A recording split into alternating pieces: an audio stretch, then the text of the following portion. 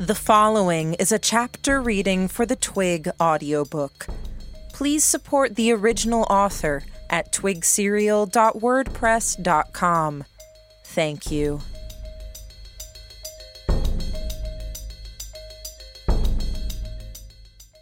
Chapter 2. Every bridge had soldiers camped out on or in front of it, and portcullis gates had been lowered to bar passage by way of water. The execution was so practiced that I suspected they had regular drills on the subject. Tyneware was a scattered sort of city. Cohesive designs held true for each individual district, but it was a city built with invasions in mind. Choke points abounded, and a full third of the city rested on islands that could easily be isolated and cut off from the rest of the city. The perimeter had been secured, and they were now working at securing sections of the city, blocking off districts to limit travel between areas. "For a rash?" I asked.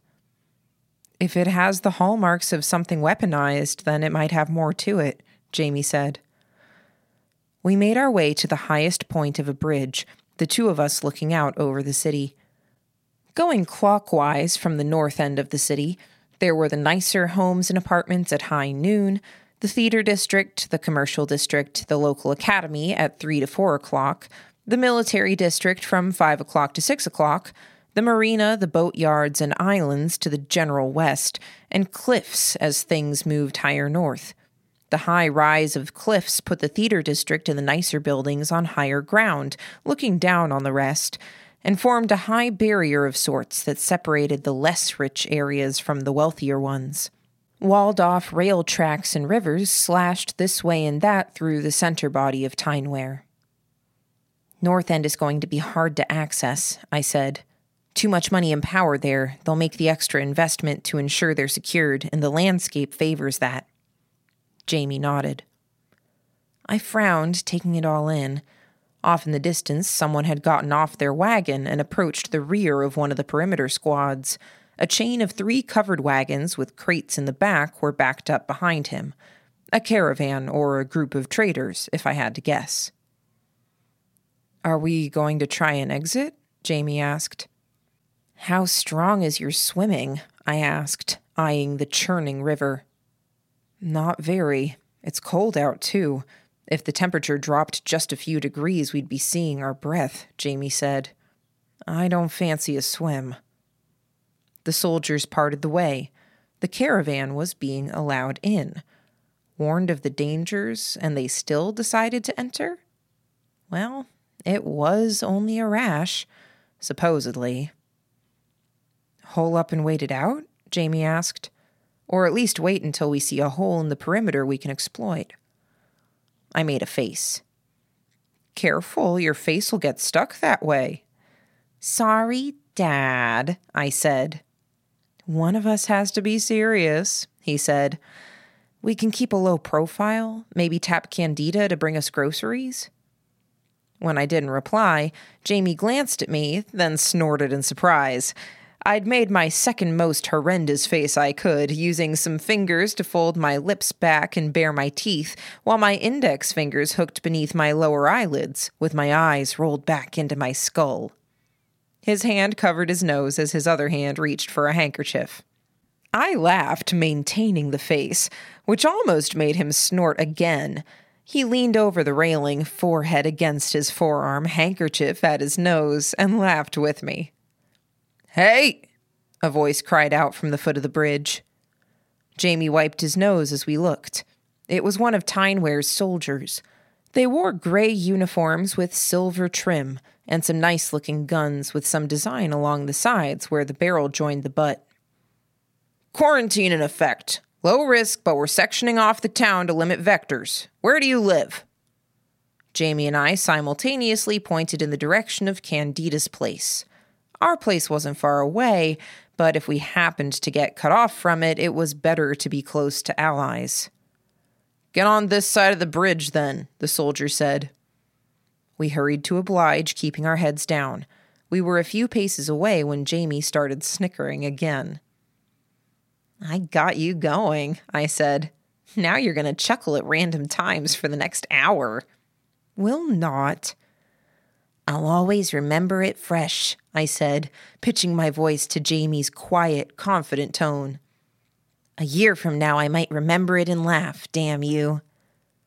I have never said anything remotely like that, Jamie said. Are you sure? I asked. One of these days I'm going to find a weakness to exploit, and I'll twist that knife every single time you ask me if I'm sure of something. I look forward to it, I said. He smiled. Your plan was a good one, by the way, I said. Candida's place. See if they can help a bit. It wasn't too bad of a walk to Candida's place. I could sense a general buzz of discontent around the city, but it wasn't the sort of discontent that lent itself to riots. People were having to miss work or were facing difficulty in getting to where they were going, and the problem looked like it was going to get worse before it got better. The boathouse was in good shape, as such things went, with a flared roof of slate blue and black speckled shingles. A full quarter of the building hung over the water of the river, with a dock sticking out. I banged my fist on the door, paused for 2 seconds, banged again, paused for another 2 seconds, and finally banged twice in close succession. Did I miss something? Jamie asked. Coded knock? I just wanted to try an interesting knock, I said. You need more intellectual stimulation, Jamie said, dry. What are you talking about? I asked. I could hear footsteps. I've got you. Wait. His mouth dropped open in mock offense. He didn't get a chance to retort because the door opened. Drake, now relieved of many of the black scales he'd decorated himself with, keeping only a few around the eyebrows, stood in the doorway. In the background, I saw a very different Lainey crane her head to see me, then suddenly turned to Chance, saying something I couldn't hear. If you're looking for Em, she's out, Drake said. How far away? Jamie asked. Not far. 2 doors down. She's doing the heavy lifting for someone's project. Jamie nodded. What do you need? Nothing to do with Candida, or Em. Not really. Can we have a word? I asked. Drake stepped inside, using his body to help hold the door open for us, hand extended. Sorry to intrude, I said. I saw Elaine flinch when she saw me. I guess we're not the most welcome visitors. You're not exactly unwelcome, Sylvester, Lainey said. But when you come, so does bad news. Twice, Jamie said. Out of our 9 visits so far, we've come with 1 warning and 1 parcel of bad news. That's not a good record, Chance said. It's what, slightly over 1 in 4 chance? I asked, defensive. It's too many, Lainey said. You're better off for knowing what's going on, I retorted. She'd changed her appearance. The changes were more minor than I might have pushed for, focusing on her hair color, eye color, and eyebrows. She'd gone from red hair to blonde, and her eyes had turned a dark blue. The eyebrows had been reshaped and changed in color to match the hair. I'd had to urge her not to go with eyebrows that exactly matched the hair. That never looked right. Chance had changed his clothing, more closely matching the young men who worked on the docks. Black boots, dark slacks, and a thick dark sweater pulled over a collared shirt. He had actually made the leap to altering his chin and nose, styling his hair differently, slicking it back instead of parting it. I couldn't put my finger on it, but something about him still seemed very upper class. Was he too clean-shaven? He wasn't old enough to have to shave every day, but that might have been it. Something about his eyes. It was hard to shake the mental image of someone sitting ramrod straight atop a fine horse, wearing a hunting jacket with a gun in hand. Something needed to be added to the complete package, or taken away. I suspected it would have more to do with experiences than appearance. Either way, the transformation wasn't yet complete. Not that I was in a position to judge. I'd put off changing my face and hair. It felt too final, cutting myself off from the Sylvester that was. I wanted to see the lambs again, and I wanted them to see me as me, not have to pause, connect the dots, and realize who I was. I wanted to look Mauer and Frey in the eyes when I dealt with them. I had bigger plots in mind. I'd weighed the odds and decided that keeping my face had currency with key people that was worth having to keep my head down from time to time. Drake took his time walking across the room before seating himself by the fireplace. He looked so comfortable, lanky, lean, but eminently comfortable in his own skin, very tranquil, leaning forward with his elbows on his knees, which were spaced far apart. The lizard image he'd cultivated earlier stuck with me, as I imagined a lizard sunning itself. The fireplace was built almost like a forge and sat on a recessed area that would contain any spills or debris, with a semicircle of steps leading up to the surrounding area. Iron forged to look like a tree with branches embraced the fireplace, like builders would might embrace a key part of a building or a quickly repaired wall. Kitchen stuff surrounded the fireplace, poised on tables and counters. A ladder led up to the upper half of the building, where Emily and Drake's bedroom was, but I couldn't know for sure what their setup was, as I'd never been invited up there. I'd only ever been here, in the expansive, open-concept kitchen, workshop, and living space. "What's going on?" Drake asked, cutting off the conversation as it stood. "You've seen the soldiers?" I asked. A single nod. "Quarantine," I said. "The timing is bad. We were going to skip town in the next few days. There's heat. Not dangerous heat, but left alone, someone's going to recognize us. A few days are going to pass, and then people are going to start arriving, actively hunting us down." 3 out of 10 visits, then, Lainey said. "Except this is good news," I said, smiling. "We're offering work." Lainey looked even unhappier at that idea. In a way, she reminded me of Lillian the way she'd been at the very beginning. Someone who had seen too much of what lay beneath the tidyish surface and realized that there was a lot to fear about the world.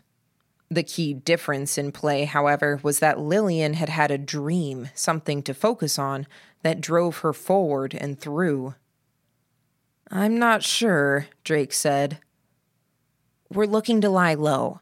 We won't be spending much time outdoors, and hitting the grocery stores is a bit too much exposure," I said.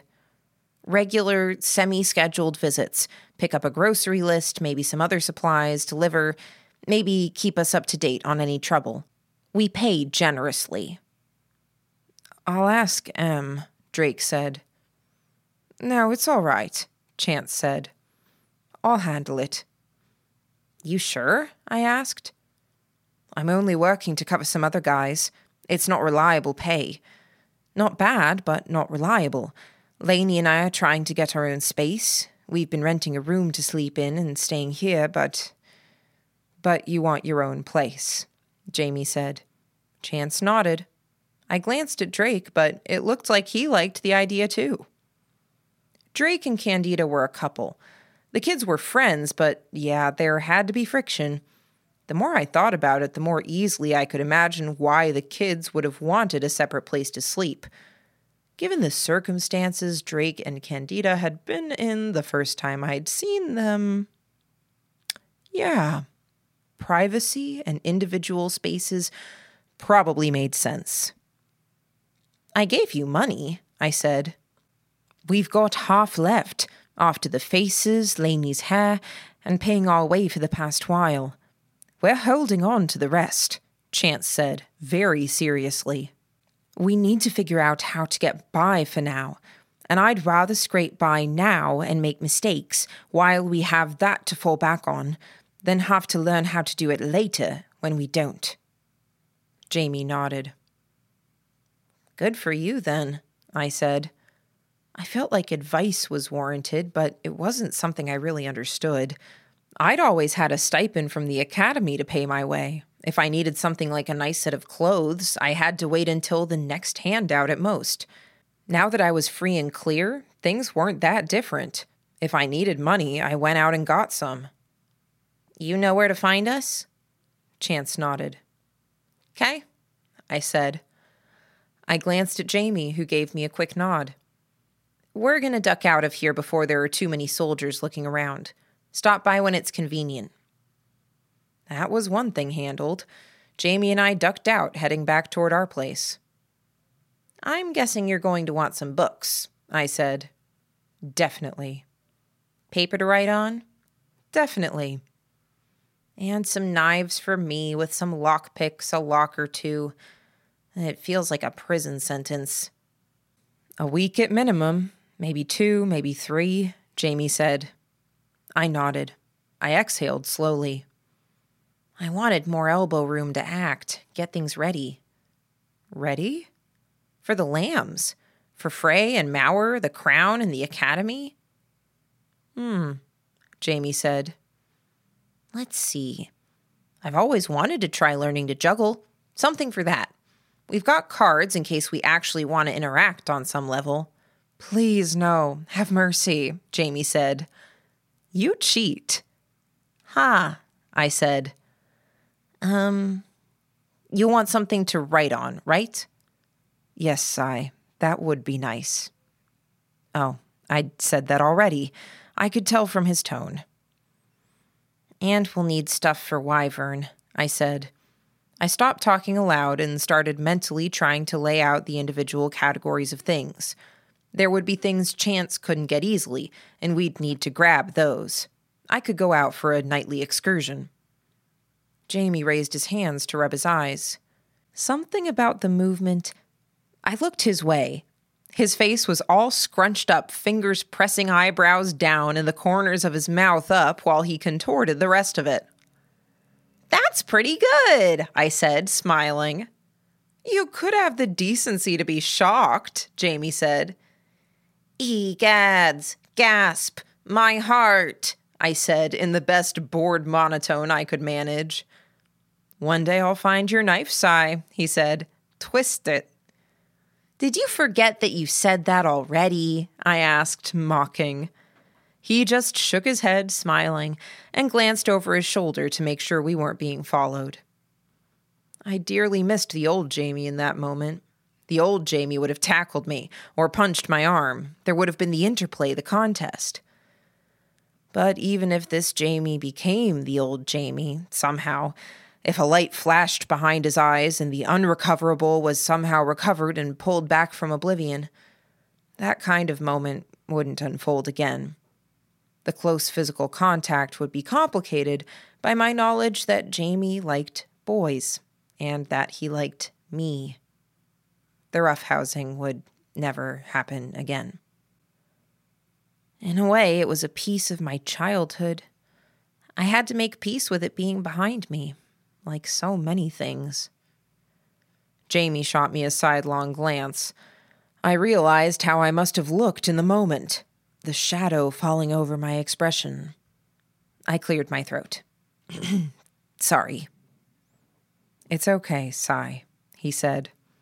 There was no need for him to ask or for me to explain. Stop by our place first? I asked, injecting something lighter into my tone. Sure, he said. I looked away, taking in the surroundings. I was trying to judge the degree of commotion based on what I could make out of the rest of the city. Things seemed busy, with an undercurrent of nervous energy. People were trying to get settled. It was only a few minutes of walking. We arrived at the apartment. I glanced down the length of the street, judged the coast clear, and unlocked the door. I opened it a crack, then bent down low. I checked for the long blonde hair that I'd wedged into place there, wound to a nail in the bottom of the door and a gap in the wood on the frame. Clear, I said, opening the door so the hair came free. I stepped on it and opened the door the rest of the way. You've been using that one too much, Jamie said. Have I? More than half the times we've gone out this week. Remind me later, I said. I reminded you this time, but you were lazy, he said.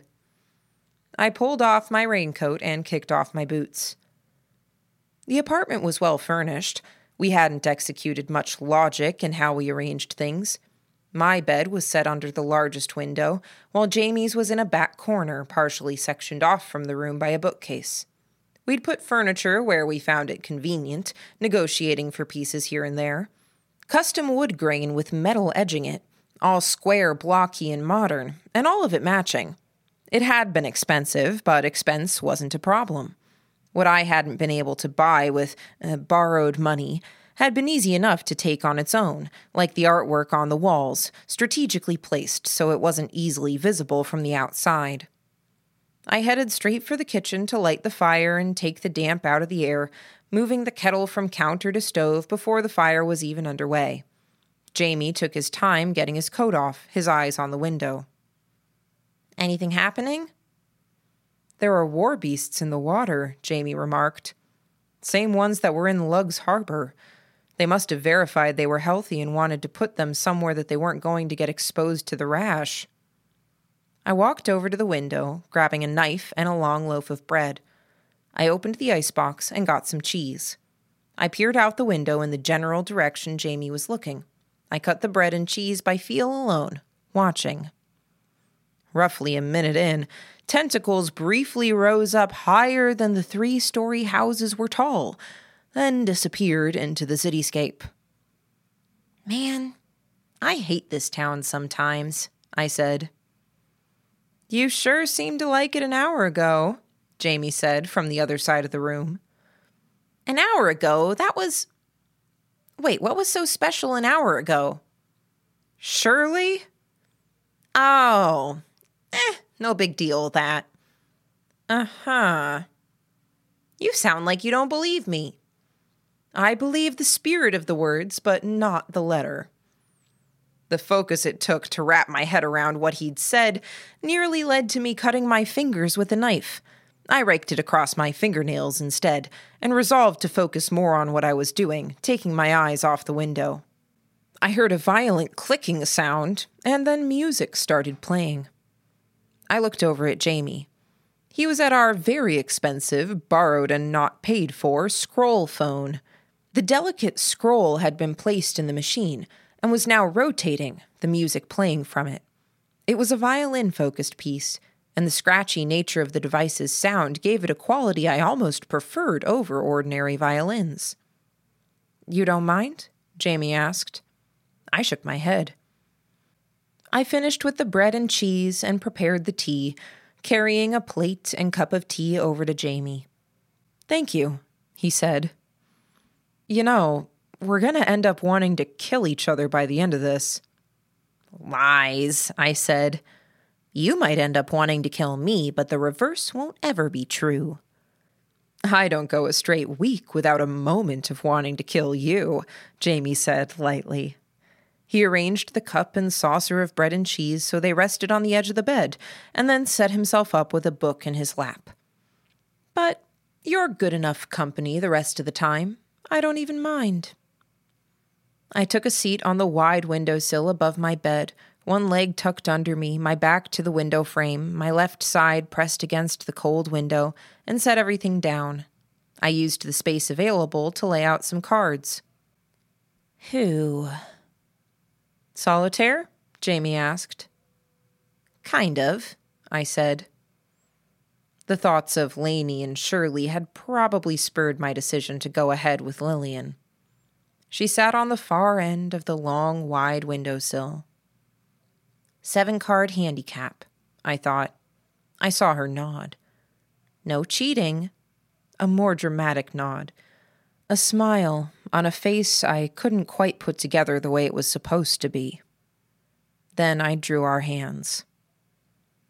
"How are you doing?" I wondered. I made my play. "I'm throwing myself into my studies," she said. "I don't get to see the others as much as I'd like, and it helps. I've been thinking about my project, the suit you told me to work on. I might be wearing an early version the next time you see me." I made her choice of card to play, then divorced it from my mind so I wouldn't use it to inform my play and decisions. In a way, I was letting her peek at my hands while refusing to do the same for myself. "I'm sorry." "I know. I don't mean I know because I'm a figment of your imagination in your brain. I mean, I know. The other real me. She knows, Lillian told me, stumbling over her words as she tried to convey something very simple, simply because of the emotional gravity behind what she was trying to express. Are you sleeping, Sai? I'd spent more time sitting on the windowsill watching the world outside of the window than I'd spent lying in bed. You need to sleep, Sai, she said, very gently. I made my play. She was quick to respond. Sleep, and when you're done, get yourself a tall glass of water. The Wyvern formula Jamie is giving you isn't perfect, so the downsides will be harsher. You need to be rested and hydrated, she said. I played 2 cards. That's really eerie, Jamie said from the other side of the room. I looked up from the cards. Who? He asked. Lillian, I said. I kind of want some lesser explosives, really. The thoughts don't connect, Sai. She's going to wear that meat suit she was thinking about. They're going to blitz us, you know, nothing held back. The only time they'll take before coming at us full bore will be to get Ashton to recruit someone or something he can use. Then meat suit Lillian, maybe with Wyvern, maybe, and Mary, of course, and Helen looking to flank. I can see it playing out. You're smiling, Jamie said. I smiled wider, realizing. Who's winning? He asked. She is, I said, looking down at the cards. Guilt, I think. I feel bad about how I left things, so I went easy on her, I think. That's something to watch out for, too. For the altercation with the lambs further down the road. See how this sort of thing is useful? If you say so, Sylvester, he said, very patiently. I finished out the match, then switched out the participants, pitting myself against Gordon. Feeling the cold on one side, the heat on the other, listening to music, with only one interruption as Jamie changed out the scroll, the cooling cup of tea held in both hands, I managed to doze off. A sharp rapping disturbed me. I remembered the tea as I jerked to wakefulness and found the cup gone from my hand.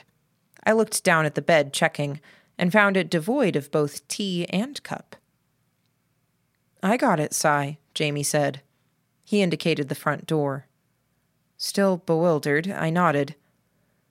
Together, we moved to the front door, Jamie collecting and cocking a pistol, me with a knife in the hand that gripped the door handle, my other hand on the improvised trap I'd set beside the door, in case someone came charging in. Who? I asked. Chance, was the reply. Alone? With Elaine, he said.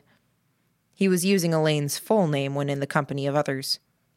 I opened the door, one hand still on the trap.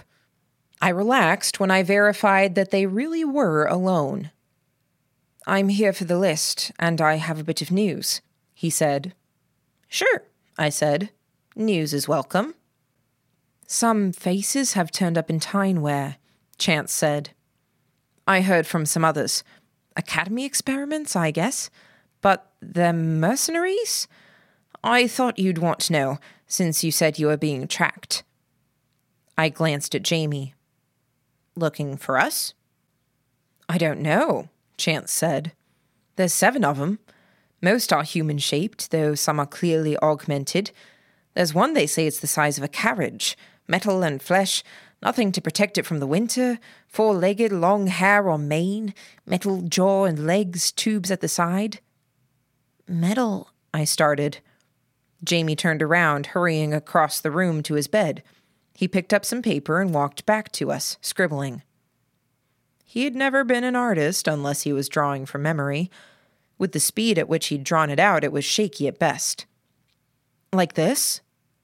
Maybe? We didn't see it, Chance said. There was that other guy with the claws, Lainey said. Mancatcher, Jamie asked. Don't know what that is, Chance said. like a stick, with a hinge-controlled collar fixed to the end. It closes around a neck, has spikes pointing inward, would look like... Jamie drew. That's it, Chance said. The thing that Paul said looked like a staff. I looked at Jamie. Old friends? I asked hopefully. If they're even friendly, Jamie said. Something pushed them to move through quarantines. But this fast.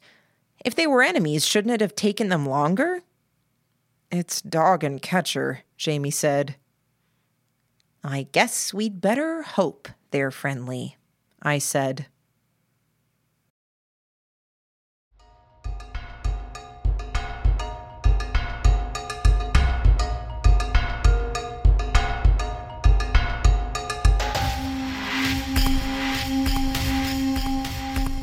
You just finished listening to a chapter from Arc 11, Cut to the Quick, from the web serial Twig by J.C. McCrae.